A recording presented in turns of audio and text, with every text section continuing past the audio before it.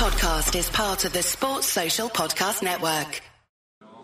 Hello, welcome to another edition of the Snooker Scene Podcast. I'm Dave Hendon. I'm delighted to say my guest this week is Ron Florax. You will know him as Mr. Q Tracker. If you've seen his site, you will know it's a thing of wonder, a statistician's dream. Ron, before we get on to the website, just tell us a bit about yourself, where you're from, what you do. Yeah, thanks for having me, Dave. Well, I'm from Holland originally, and via a few years in Ireland, I ended up in Sweden, which is maybe not the greatest snooker nation in the world, but there's some snooker there at least. And I work as a professional web developer. Have done since I started Q Tracker, more or less. It started partially as a portfolio project, because the job I was in at the time was tech support, and I just wanted out as quickly as possible. So that's how the website came about, and it's kind of changed my whole career and my whole life since then. So. Indeed. Well, so what was your introduction to snooker then? When did you first come across it? It was actually completely by chance. It was 2001, the UK Championship. I was at my grandmother's, I remember, and I was just zapping through the television channels, and I somehow stuck to it. And the bug caught on, I suppose. And then a few years later, I started playing a bit more pool than snooker, actually. Collected match recordings for a while, so I've got a few hard drives lying around with terabytes of old matches, which is a bit freaky. But yeah, and then the web development was always a thing on the side, and it just continued on, really. And this is a difficult question. I always ask everyone this, and no one quite can answer it. But what was it about snooker that attracted you? I don't know. I've tried reflecting on it many times, but I think it's the fact that it's never the same, and it's so multifaceted. I mean, it can be fast and exciting, and it can be slow burning and complicated and strategic. It can be many things, and there's always so much to read into it. There's always a new angle or a new shot or a different layout. I mean, no frame's ever the same, no tournament's ever the same. It kind of keeps on giving, really. But was there a particular player that you saw that you were attracted to? Because sometimes that's what hooks people in. They might see Ronnie, for example, or years ago Jimmy White, and think, wow, that's exciting. Yeah, back then it was the players I remember from when I started watching was really Hendry, Ronnie, Higgins, Doherty, Williams, those kinds of guys, really. Yeah, some big hitters there. Yeah. So it's one thing to be interested in snooker, but all of a sudden you set up this website, and it's not just like, starting a blog or starting a site where you write stuff. There's an extraordinary amount of information on there, all of which at some point you've had to input. So tell us, when did you get the idea for Q Tracker? Partially from things that already existed. I mean, Janie Watkins used to run Global Snooker, which was fantastic, and then Hermond Oordalen, who runs snooker.org, that was kind of the first dynamic snooker database, sort of. But he only had 7 or 8 seasons at the time, and I think he has about 10 now. So those were 2 examples. And Snooker Scene would publish a lot of results. So there was a lot of information here and there, and they all had great things. But I thought everything should be collected in one place, and everything should be dynamic and searchable. And I wanted a website where you could go in and literally click everything and get more detail on everything. So I kind of wanted to take the best of both worlds, really, and try and collect it.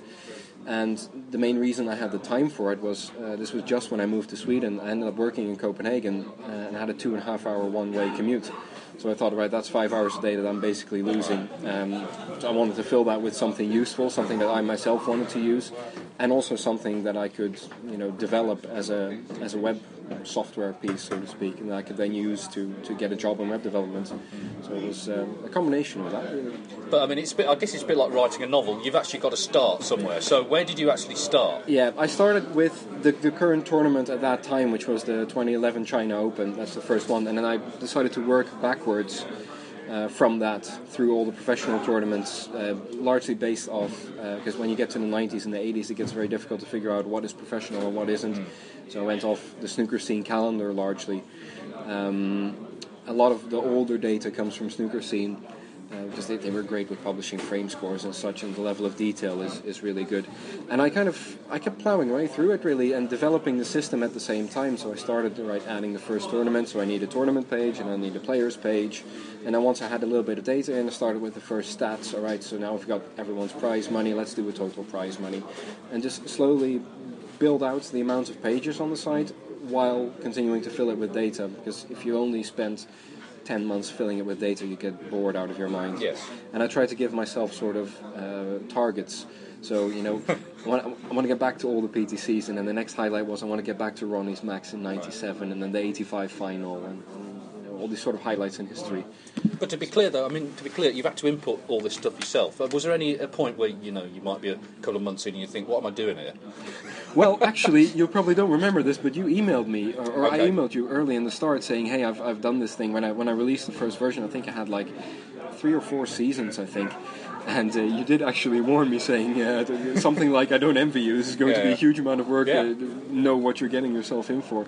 But it kind of, I don't know, it just kept being fascinating, and it kept throwing up new angles and new problems, and I just have a bit of a data-driven mind as well. I like structured data and databases and calculating things based off it. So but I guess also, because you didn't discover snooker until 2001, you were kind of educating yourself about the history of the game. You were finding out, what had happened before then. Yeah, exactly. And also that it's always cool to get into contact with the sport in different ways. I mean, I've played it, I've collected match recordings, done a spot of commentary and websites, and written some articles. And all these things give you different looks at the game, and there's always different facets to discover. So it's, exactly, educating yourself through all of those things, really. I mean, there are a lot of people listening to this will be on the site regularly, as I am, but just tell us a bit about the site, the features that people can find there. It's kind of, I kind of try to provide everything that you can calculate based on the data I've got. People often ask about pot success, but that stuff isn't generally published in a very structured way, so that's hard to get hold of. But I've got the entire history of the professional game, except for team events, but that's hopefully coming. Prize money, centuries, frame scores where I can get a hold of them, each player's career totals, matches won, prize money won, and then also the more detailed things like their century rates, how many centuries do they make per, or how many frames do they play per century, so to speak. The statistics page in the menu is actually, I think it's a bit underused because most people tend to look at the head-to-heads and the player pages, but there's a wealth of stuff there. There's at least, I think there's at least 100 different statistics lists, really. And I've got a to-do list of about 150 more, so there's plenty more coming. And what have been the sort of challenges in tracking down the information? Because the sort of history of the game, there've been obviously the big tournaments that people know, the ranking events, the TV events, but then there have been other smaller events, and in the pre-internet age, some of them sort of passed by little unnoticed. What's it been like trying to track down information for those? Well, the further back you get, actually, there's the data from the 40s and 50s is quite all right, because there's quite a lot of newspapers there, and it was quite well covered at the time, but also the game was very small then. The real problems were the late 70s up to the mid-90s, sort of, when the internet started coming in. And there's massive blank spots there, because there was even times when Snooker Scene wouldn't publish all the centuries from the qualifiers, so I've had to try and dig those out based on the actual articles. So you're relying on literally newspaper, because I mean, you would think there'd be match sheets somewhere, but maybe they're just in some basement that's locked away. The thing is, the match sheets, I actually looked into that, and they're controlled by Sportradar, which run World Snooker's live scoring, and they've archived them, and they've actually scanned them all and put them into some sort of database format. But they actually provide that as a product to betting companies, so I can't really get access to that data and then republish it. I've talked to them about it, but they're happy to help out with small questions, but I need large scale filling in the gaps. Nowadays the live scoring is great because all the frame scores and everything are on the live scoring, so I can use that. But yeah, it's a bit of a hunt sometimes, and even there was a bunch of invitationals in the 80s. Nobody really knows where they consider professional or not.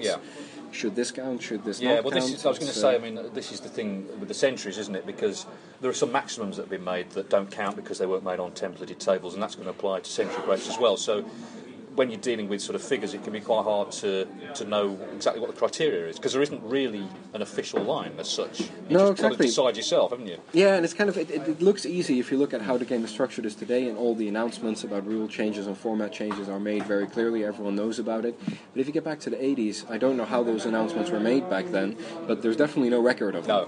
So the centuries is a great example. Everyone always assumes that there's a big official centuries list. There actually isn't. The closest thing is the Eurosport list, which is maintained by Rolf Kalp, who does a fantastic job, and I'm in touch with him regularly, and he's a great help and a great guy. But nobody actually knows from the mid-90s and before which exact tournaments are included. So for me, trying to kind of build up that list from scratch, it's partially guesswork. I'm trying to base myself off authoritative sources such as Snooker Scene, and late Chris Turner's website was very good. But to a certain extent, it's guesswork. So yeah, there's slight discrepancies in the Centuries list, partially because there's no team events, but also partially because it's nearly impossible to get hold of the information. So I prefer to say that, right, I found 99% of them rather than focusing on the 1% that I can't figure out. We do our best. Yeah, I'm interested though in this to-do list you're talking about, because to me the site looks pretty comprehensive already, but you've obviously got big plans to make it even bigger. Yeah, it's getting tricky to find really impressive new things, to be honest. From a web developer's perspective, I've written the entire system from scratch. This isn't based on WordPress or something. This is actually, I started with a completely clean sheet, coded everything myself. So from a web developer's perspective, there's a lot of things on the back end I want to improve to make it easier to develop and to make it more stable and more dynamic and such. But that's changes that you don't really see on the front end. They just make it easier and faster for me. But as far as there's plenty of things that you can still calculate. I mean, a lot of things are this comes up on telly a lot. First time since this year that we have 4 players from England in the semi-finals, things like that. It's all based on formulas that you can logically calculate. So a lot of things like that. And then also I'm always looking for more frame scores for things that I don't yet have, because you can calculate vast amounts from the frame scores. And just tweaks, I want to improve certain things. I want to be able to, all the statistic lists, I want to be able to narrow them down not only based on the tournament status and the tournament categories, so ranking, invitational, but also based on the best of the country they were held. As specific as possible. Right. But a lot of people, and listening to that, I think people want to know the answer to this as well. A lot of people ask you, how much time does it take? It's to us, it sounds like all hours of the day are spent doing it, but that's not quite true, is it? No, it isn't. I actually do have a day job, and like I said, I do web development. You should say you have a wife as well. I have a wife as well. She's a fantastic support, and I definitely couldn't do it without her. She's very generous with time and compliments, and gives me praise when I do things, even though it means nothing to her, which I'm really lucky to have her. But the simple truth of it is I work 40 hours a week, and I don't really want to spend another 20 hours a week coding and playing around with it. You just get tired. So I think these days I spend about 5 to 10 hours a week on it, and that's largely on improvements and expansions. Because the actual data fetching I've tried to automate as much as possible to take away the mundane, time-consuming daily tasks of adding in new results and sorting them and such. So, about 5 to 10 hours a week now. My commute isn't anywhere near as long as it used to be, so I just spend my commuting time, really.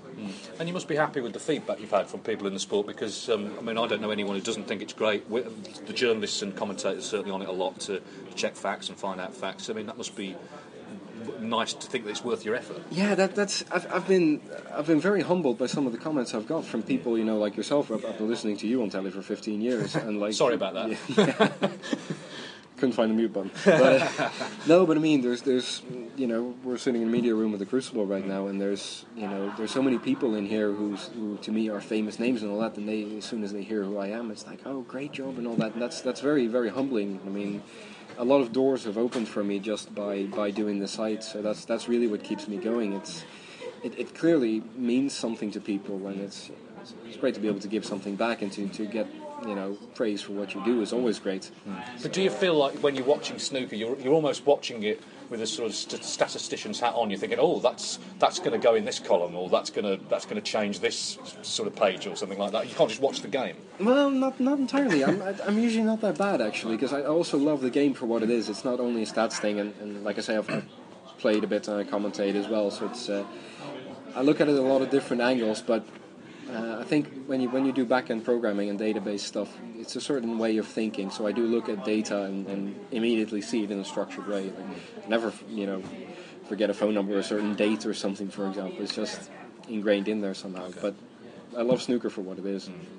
You also have some sort of playing career. You played in a few PTCs. I mean, you're on your own website, actually. Career in the loosest sense of the word. It's. But do you have time to play snooker?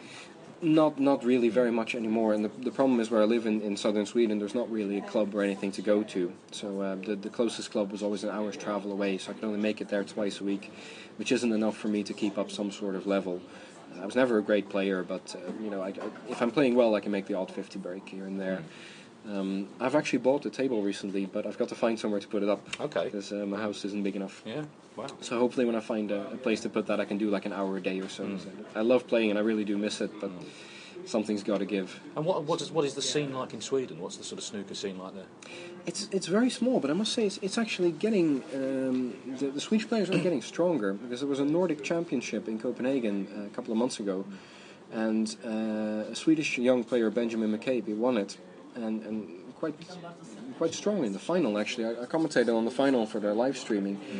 And the Swedish players, there's about 6 or 7 young players that have been around for a few years. And 2 years ago, I would have said, nah, there's nothing special there. They're not really worth much. But these last 2 years, they've made massive jumps, and they are really getting better. But the snooker scene in Sweden is tiny. There's only one proper club in Stockholm. That's where all the tournaments are. And in the south of Sweden, where I live, there's basically nothing. It's tiny. But the viewership on Eurosport is huge, as it is in all of Europe, really. And you've done some commentary for Eurosport. Yeah, I've been lucky enough to do a bit on Dutch Eurosport mostly. I did 2 tournaments there. That was a pure coincidence, really. I mean, I met Rudy Bouwens, the lead commentator there at the Rotterdam Open a few years ago, and I just thought I'd say hi, because I'd emailed him a few times and I thought I'd be friendly, and we ended up having a wonderful conversation, and at the end he said, I'll give you a ring if there's some commentary needed. And I thought, wow, I mean, do mortal people actually do that?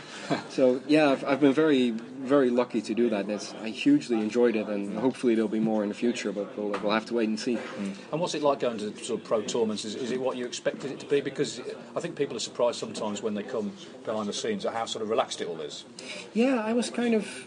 I can't really say I was surprised about that, because I started working at a snooker club called the Diese in Holland, and we had the Dutch Open there. This was in 2006, and at that time there was only 6 or 7 tournaments on the main tour, of course, so we had quite a few, even top 16 players there. We had Nigel Bond, Michael Holt, Joe Perry, Ian McCulloch, Dave Harold, Judd even played there.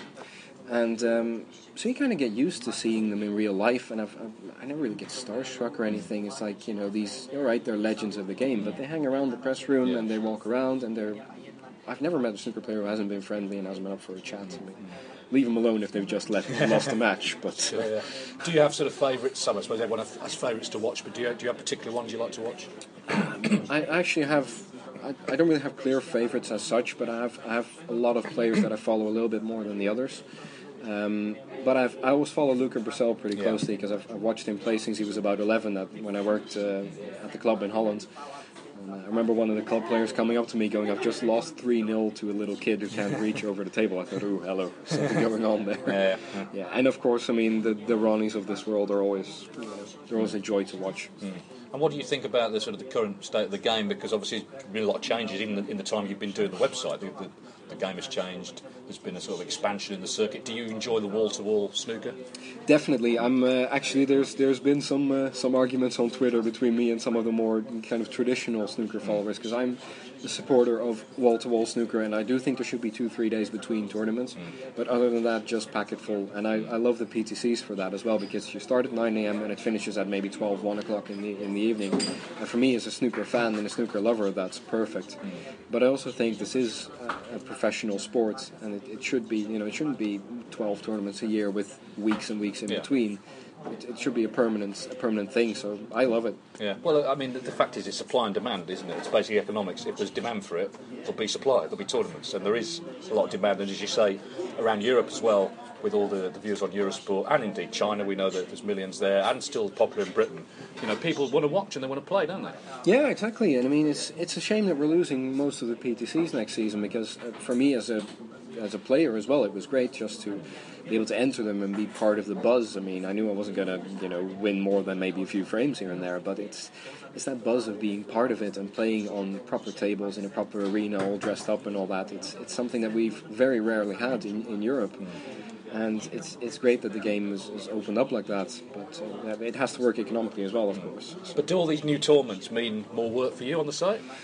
Not really, because like I said, most of it is automated when it comes to the daily maintenance. Yeah. But the work never stops, and the love for it never stops. So just because the results go in automatically doesn't mean that I'm sitting there doing nothing. I'm always trying to add new pages, and right now in the last few months I've spent a lot of time on the back end improving it and making it easier to add stuff and preventing the possibility of mistakes by using the same code everywhere rather than copying it and having it slightly different everywhere.